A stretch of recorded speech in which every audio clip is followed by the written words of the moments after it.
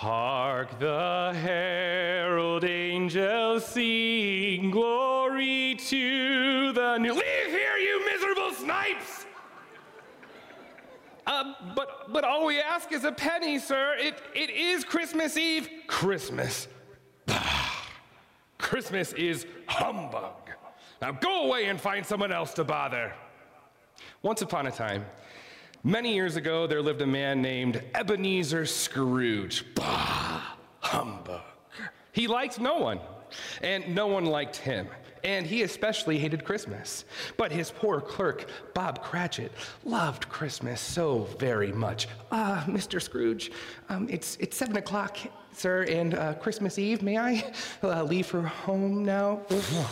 If you must. And I suppose you'll be wanting the whole day off tomorrow? Yeah, if it's convenient, sir. It's not convenient, but take it if you must, and be here all the earlier the next morning. Oh, thank you, sir. I will, sir. Merry Christmas. Bah, humbug. Scrooge was nasty. Yeah. Not just to Bob Cratchit, but he was mean to everyone, and especially mean at Christmas time. Merry Christmas, Uncle. I've come to bring you season's greetings. Nephew, if I could have my way, everyone who goes about with Merry Christmas on their lips would be boiled with their own pudding and buried with a stake of holly through their heart. Now leave me alone. Okay, Uncle. If that's what you like, then I'll go. But please, dine with us tomorrow. What can I say, nephew? I don't want to dine with you. Besides, there's work to be done. All right then, Uncle. A Merry Christmas. Humbug! Later that night, Scrooge went home and he went to bed. It was Christmas Eve and he was alone. Or was he? Suddenly, he was awakened by ringing bells and he became very scared. Dong, dong, dong, dong, dong, dong. Oh, what is it? Who goes there? Then from the shadows appeared a strange figure. Scrooge! Oh, bless me! Who are you, fearful ghost? In life, I was your business partner, Jacob Marley. Marley? But you've been dead for 7 years. Why do you trouble me? To save you, Scrooge. You're as mean and cruel as I was when I lived. And now look at me. I'm in chains. Oh, please don't trouble me. Silence! You will be visited by 3 spirits. The first at the stroke of 1, the second at the stroke of 2, and the third, you guessed it, at the stroke of 3. They are your only hope for avoiding my sad fate. Beware, Scrooge, and heed what they say.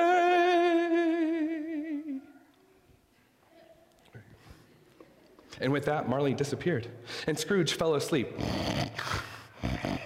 But as the clock struck 1, dong, he awoke with a start. Oh my! Are you the spirit whose coming was foretold to me? I am the ghost of Christmas past, your past. What do you want with me? Be gone! I'm here to remind you of your many mistakes in the past. Let's take a look. What do you see, Scrooge? Is that me? Look at me, I'm just a boy. When you were young, you had no friends because you were unkind to others. Do you remember that, Scrooge? Yes, I do. And then you grew a little older. And you worked for a kind old man, Fezziwig, yet you repaid that kindness by being very cruel even to your own worker, Bob Cratchit, don't you?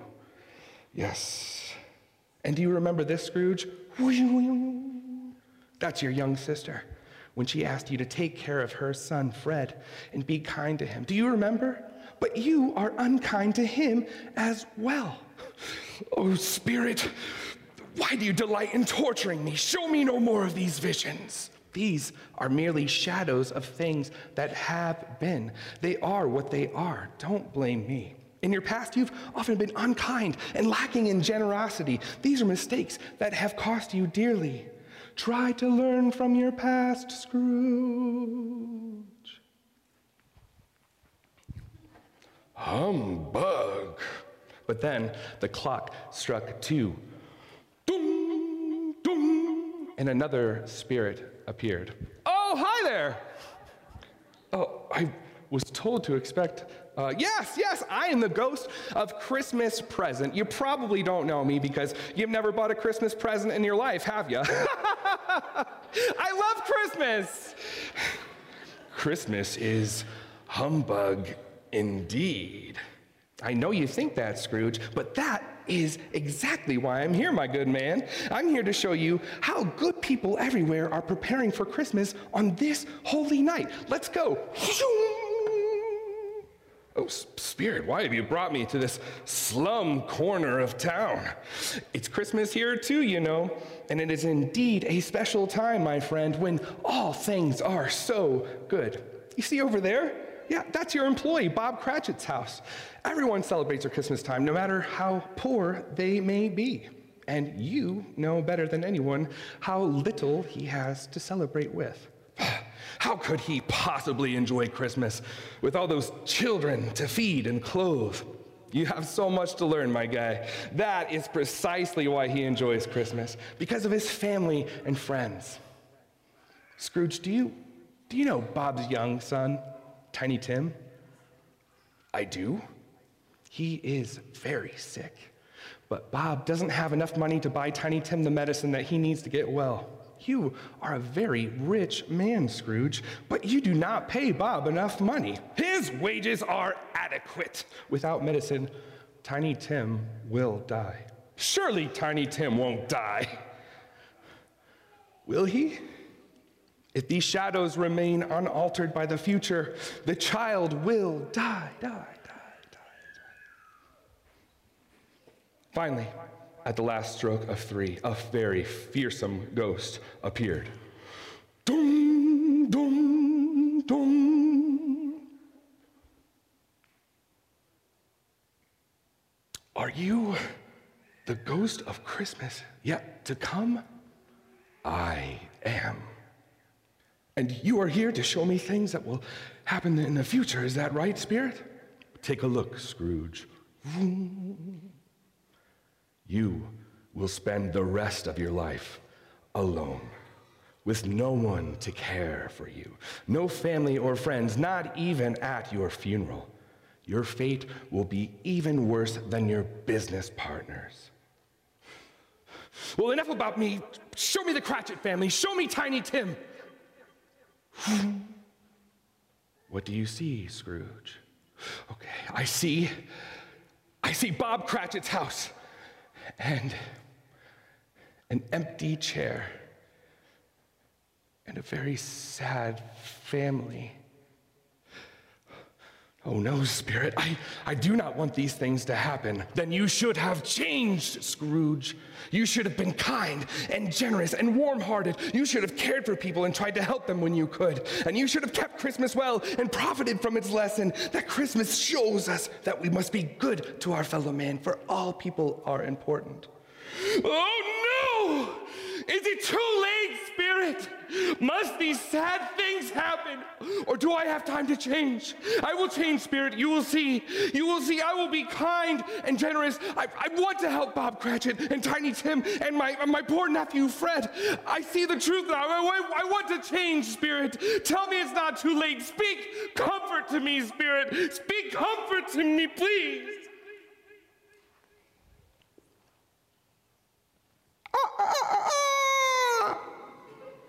Oh, what day? You there! What day is it? Today? Why, it's Christmas Day, sir! Oh, what a remarkable boy you are! Here, take this. Bing, and purchase the biggest turkey you can find. Deliver it to Bob Cratchit's house, but don't tell him who it's from. Oh, and be sure to keep the change for yourself. Oh, thank you, sir. A very Merry Christmas, sir. Oh, and a very Merry Christmas to you, too, boy. Oh, Uncle, what a surprise. Fred, can you forgive an old fool? Certainly, Uncle, it is, after all, Christmas Day. If I am still welcome, I would very much like to dine with you and your family. You will always be welcome, Uncle. Come, join us. I will, but first, I must pay a Christmas visit to Bob Cratchit's house. Oh, why? Mr. Scrooge, I'm so sorry. I must have been mistaken. I could have sworn that you said that I could have the day off. Bob Cratchit, I want to apologize to you. I have been a nasty, cruel boss, and I am very, very sorry. I want to help you and your family, and I especially want to help Tiny Tim. Before you dot another I, I'm going to raise your salary, Bob Cratchit. Now, let's go finish that turkey, wherever it may have flown in from. Scrooge was even better than his word. He did help the Cratchit family, and Tiny Tim grew strong and healthy. Scrooge shared his money with people in need, and he was always concerned and caring and kind. It was said that if any person alive ever possessed the knowledge of the true meaning of Christmas, it was Ebenezer Scrooge. Oh, thank you, Mr. Scrooge, and Merry Christmas. Oh, and Tiny Tim has something that he would like to say too. God bless us, everyone. Thank you.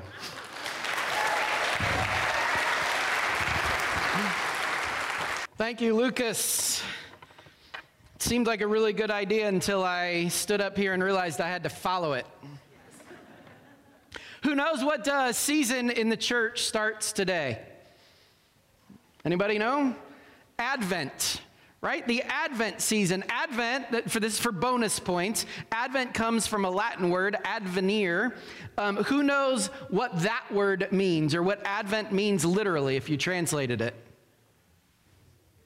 It means to arrive or to come or to prepare. Advent isn't really a time of Christmas parties and Christmas shopping, though we think of it that way, and that's a part of the season. Advent is a time of waiting for Jesus to come and getting ready. We might think about it this way. How many of you have had to clean the house because company's coming over? Yeah, mom and dad said, we need to be cleaning. Anyone been forced to clean the house for company? That really didn't make sense because they were just going to mess everything up playing with our toys anyway. Anybody had that experience?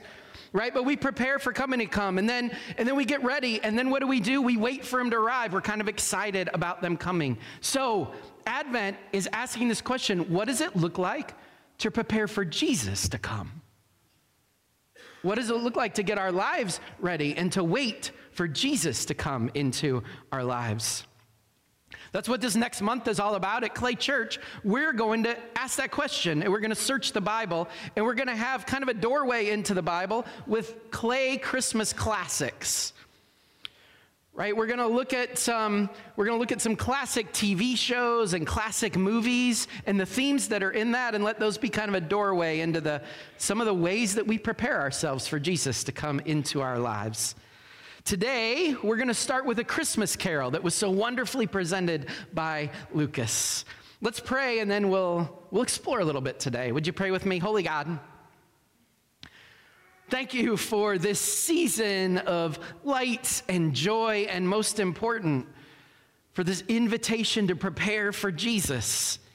Speak to us today in whatever way you need to, each one of us, so that we might be prepared to accept the amazing love you offer. In Jesus' name we pray. Amen. So, to help us get started and think about a Christmas carol, I'm curious what your favorite version is. Did you know that there are at least 24 different versions of a Christmas carol? I'm just going to go through these. If this is your favorite, would you just raise your hand? Some of them you may not even know existed. We're going to start with this one. How many, your favorite is just the 1941 classic telling of a Christmas carol? Any classics fans in here today? Okay, there's one. How about the Disney version? Anybody love the Disney version of A Christmas Carol? All right. How about the 1999 Patrick Stewart version? I didn't even know this one existed. All right. Any Muppet fans? Any fans of the Muppets? Anybody love the? Okay, we're getting now. We needed to get to your kind here. So Muppet Christmas Carol. How about this? Any Bugs Bunny fans? Anybody remember the Bugs Bunny version of A Christmas Carol? I didn't until I saw this picture. All right, how about this? Anybody love Bill Murray's take in the movie Scrooged? All right, and last but not least, how about the Mickey Mouse version with Scrooge McDuck? Yeah, all right. Anyone not a fan of A Christmas Carol? That's okay too. Just want to make sure that's out there. But the question is worth asking, why does this story keep getting told again and again and again and put in different mediums for different people in different generations? And I think it actually isn't because of Christmas. I think Christmas is just the background of this story. I believe that this story at its heart is about something that we long for, that we hope for. At its heart, A Christmas Carol is about hope and about redemption. That's a big word, right? Redemption. So let's take a look at these words. These are the themes of A Christmas Carol, really hope and redemption. So turn to somebody close to you. Kids, find an adult close to you and ask them, what does hope mean to you? And then share, what does it mean to have hope? How would you define hope?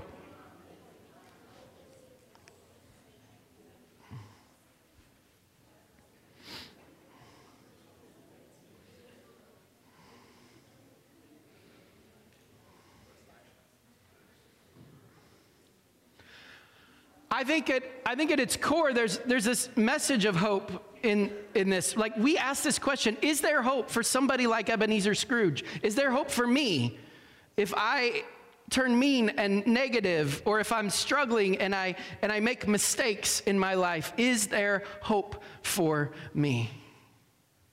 Is there hope when we see meanness and struggle in our world? So I think we have an idea about hope. Now let's look at this other big word, redemption. Can you say that word with me? Say redemption. All right, now turn to that same adult or turn to that same person next to you and say, what is redemption? And see if you get an answer.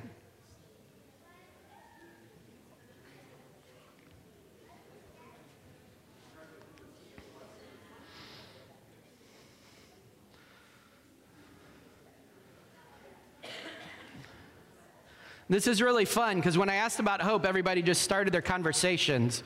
When I asked about redemption, I had parents glaring at me. I'm pretty sure I saw a glare or two out there. And then there were people just grinning like, I don't exactly know how to describe redemption. Redemption isn't as easy to define, but I think it's important. So we're going to look a little bit more at that word today and what it means for us individually. So let's start there. Redemption, one of the ways I like to think about redemption is if you have a coupon, right? You've been given a coupon, and you know it's worth something, but it's just a piece of paper, or in today's world, it's just a code on your phone, right? The coupon, you don't really acquire its value until you essentially cash it in. You redeem it. There's the root of redemption. You redeem that coupon. And when you redeem it, the coupon, which was before just a piece of paper, it suddenly has value.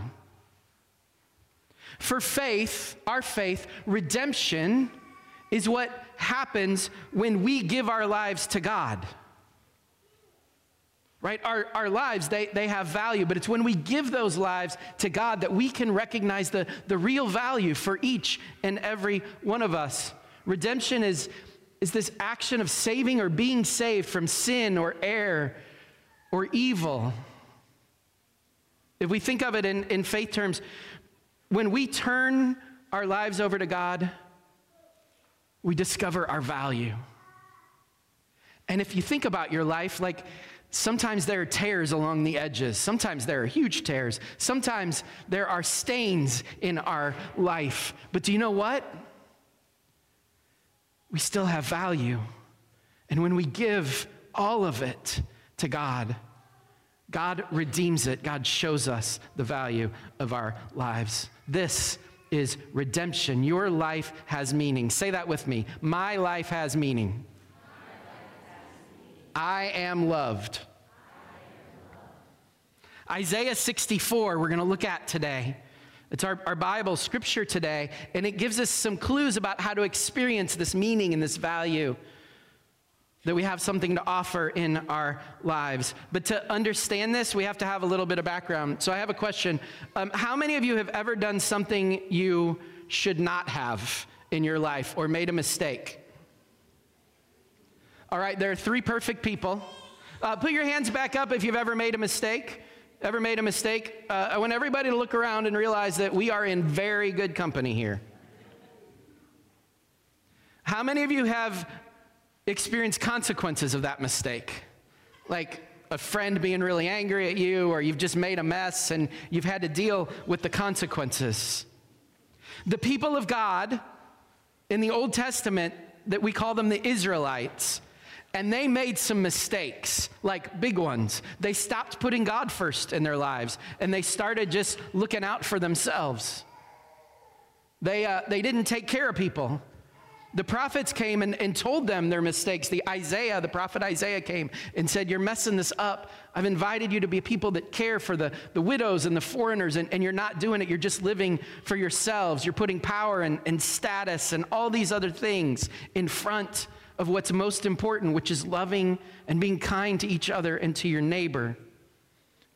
And there were consequences. Because the community was weakened, because they didn't care for each other and they didn't love each other. When invading peoples came, they couldn't stand up to them. They weren't unified, and so they were defeated. Many of the people had to move into exile. They were taken from their homes and they had to live somewhere else. Years passed, and then Cyrus became the king of Persia, and he told the people, he was a kind leader, and he said, you can go back. And so many of the people of Israel, they went back to their homeland. But when they got there, everything had changed. It wasn't the same. They found that the people already living there didn't necessarily want them back, or didn't want to give them their homes and their land back. And so there was all this fighting and clashes about who owned the land, and about politics and social standing and who got to make the rules. Hear any echoes?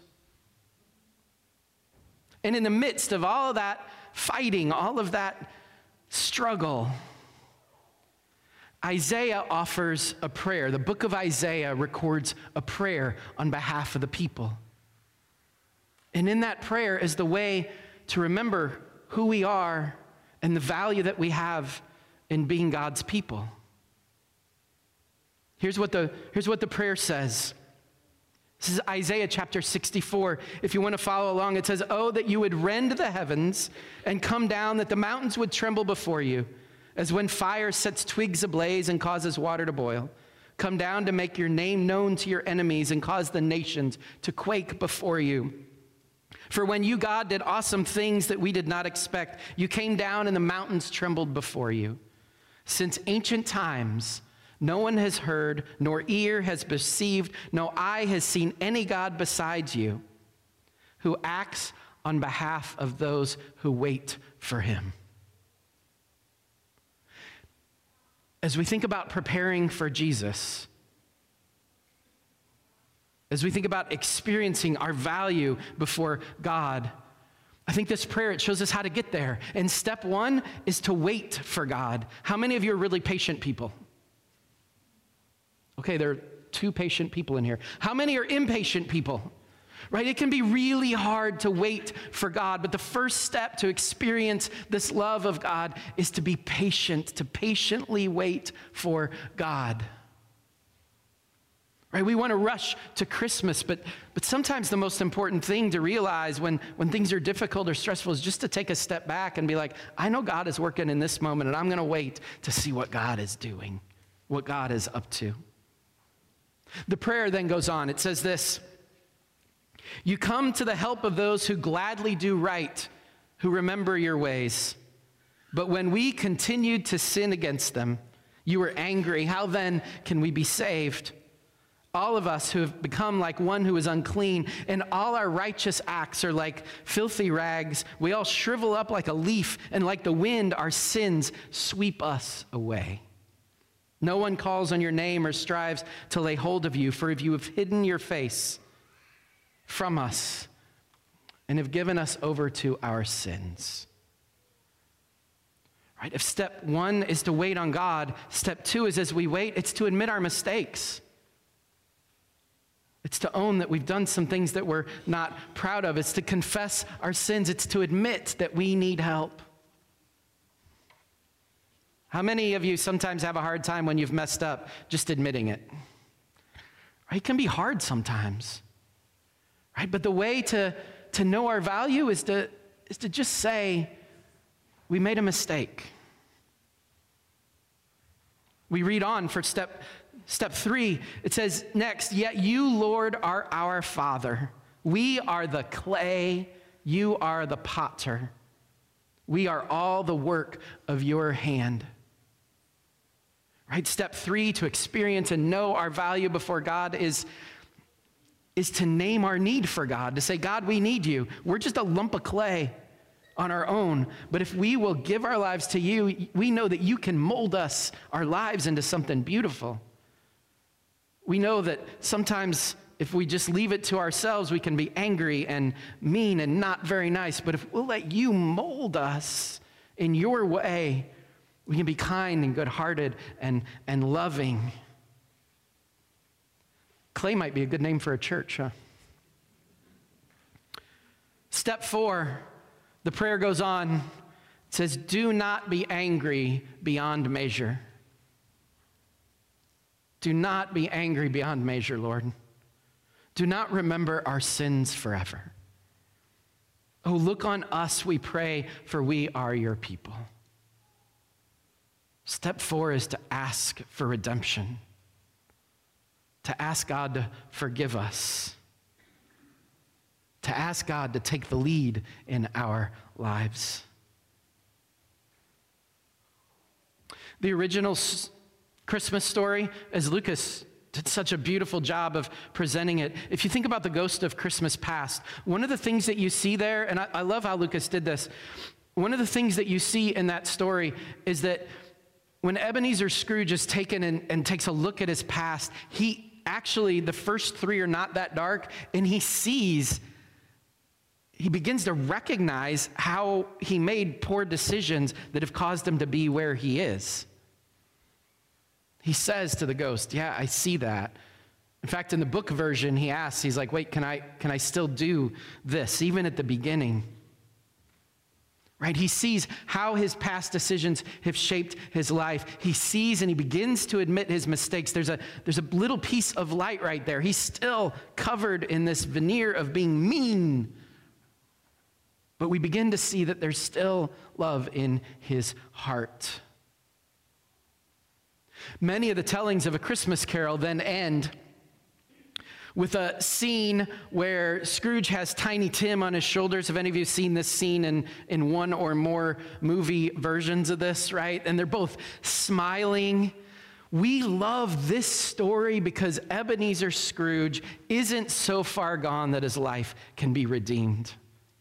We love this story because we need to know that no matter how big the mistakes we've made are, that our lives can still be redeemed. We need this kind of story because no matter how messy the world looks and how mean people seem, we need hope that those lives in our world can be redeemed.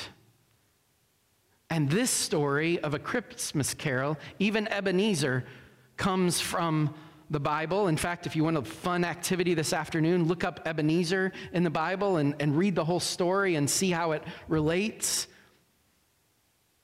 This story is anchored in a biblical story about a God who is constantly seeking to redeem us.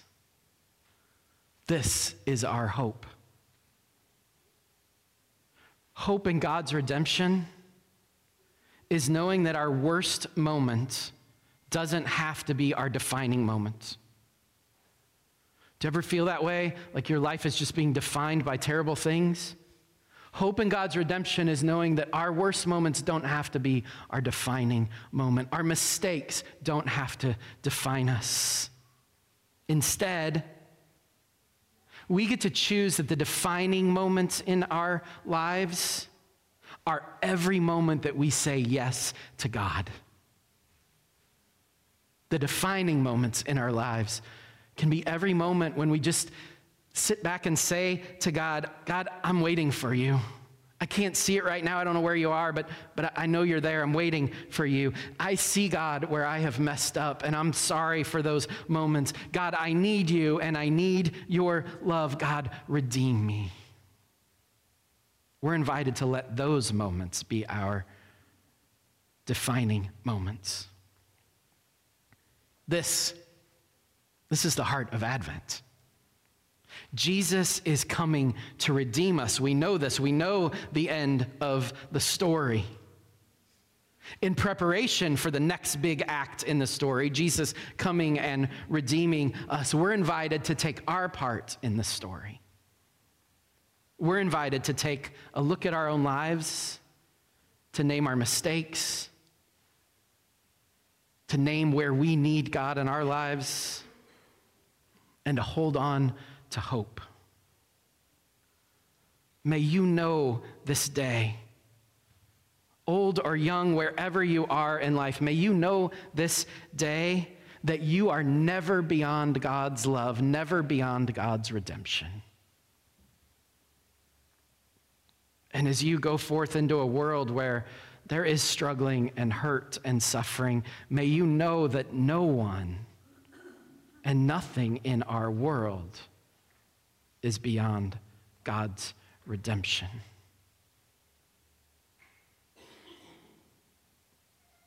Each one of us has value. Each one of us have been given the gift of life with meaning. May we know and prepare our hearts for that love to flow through us in this season of Advent. Amen. Amen.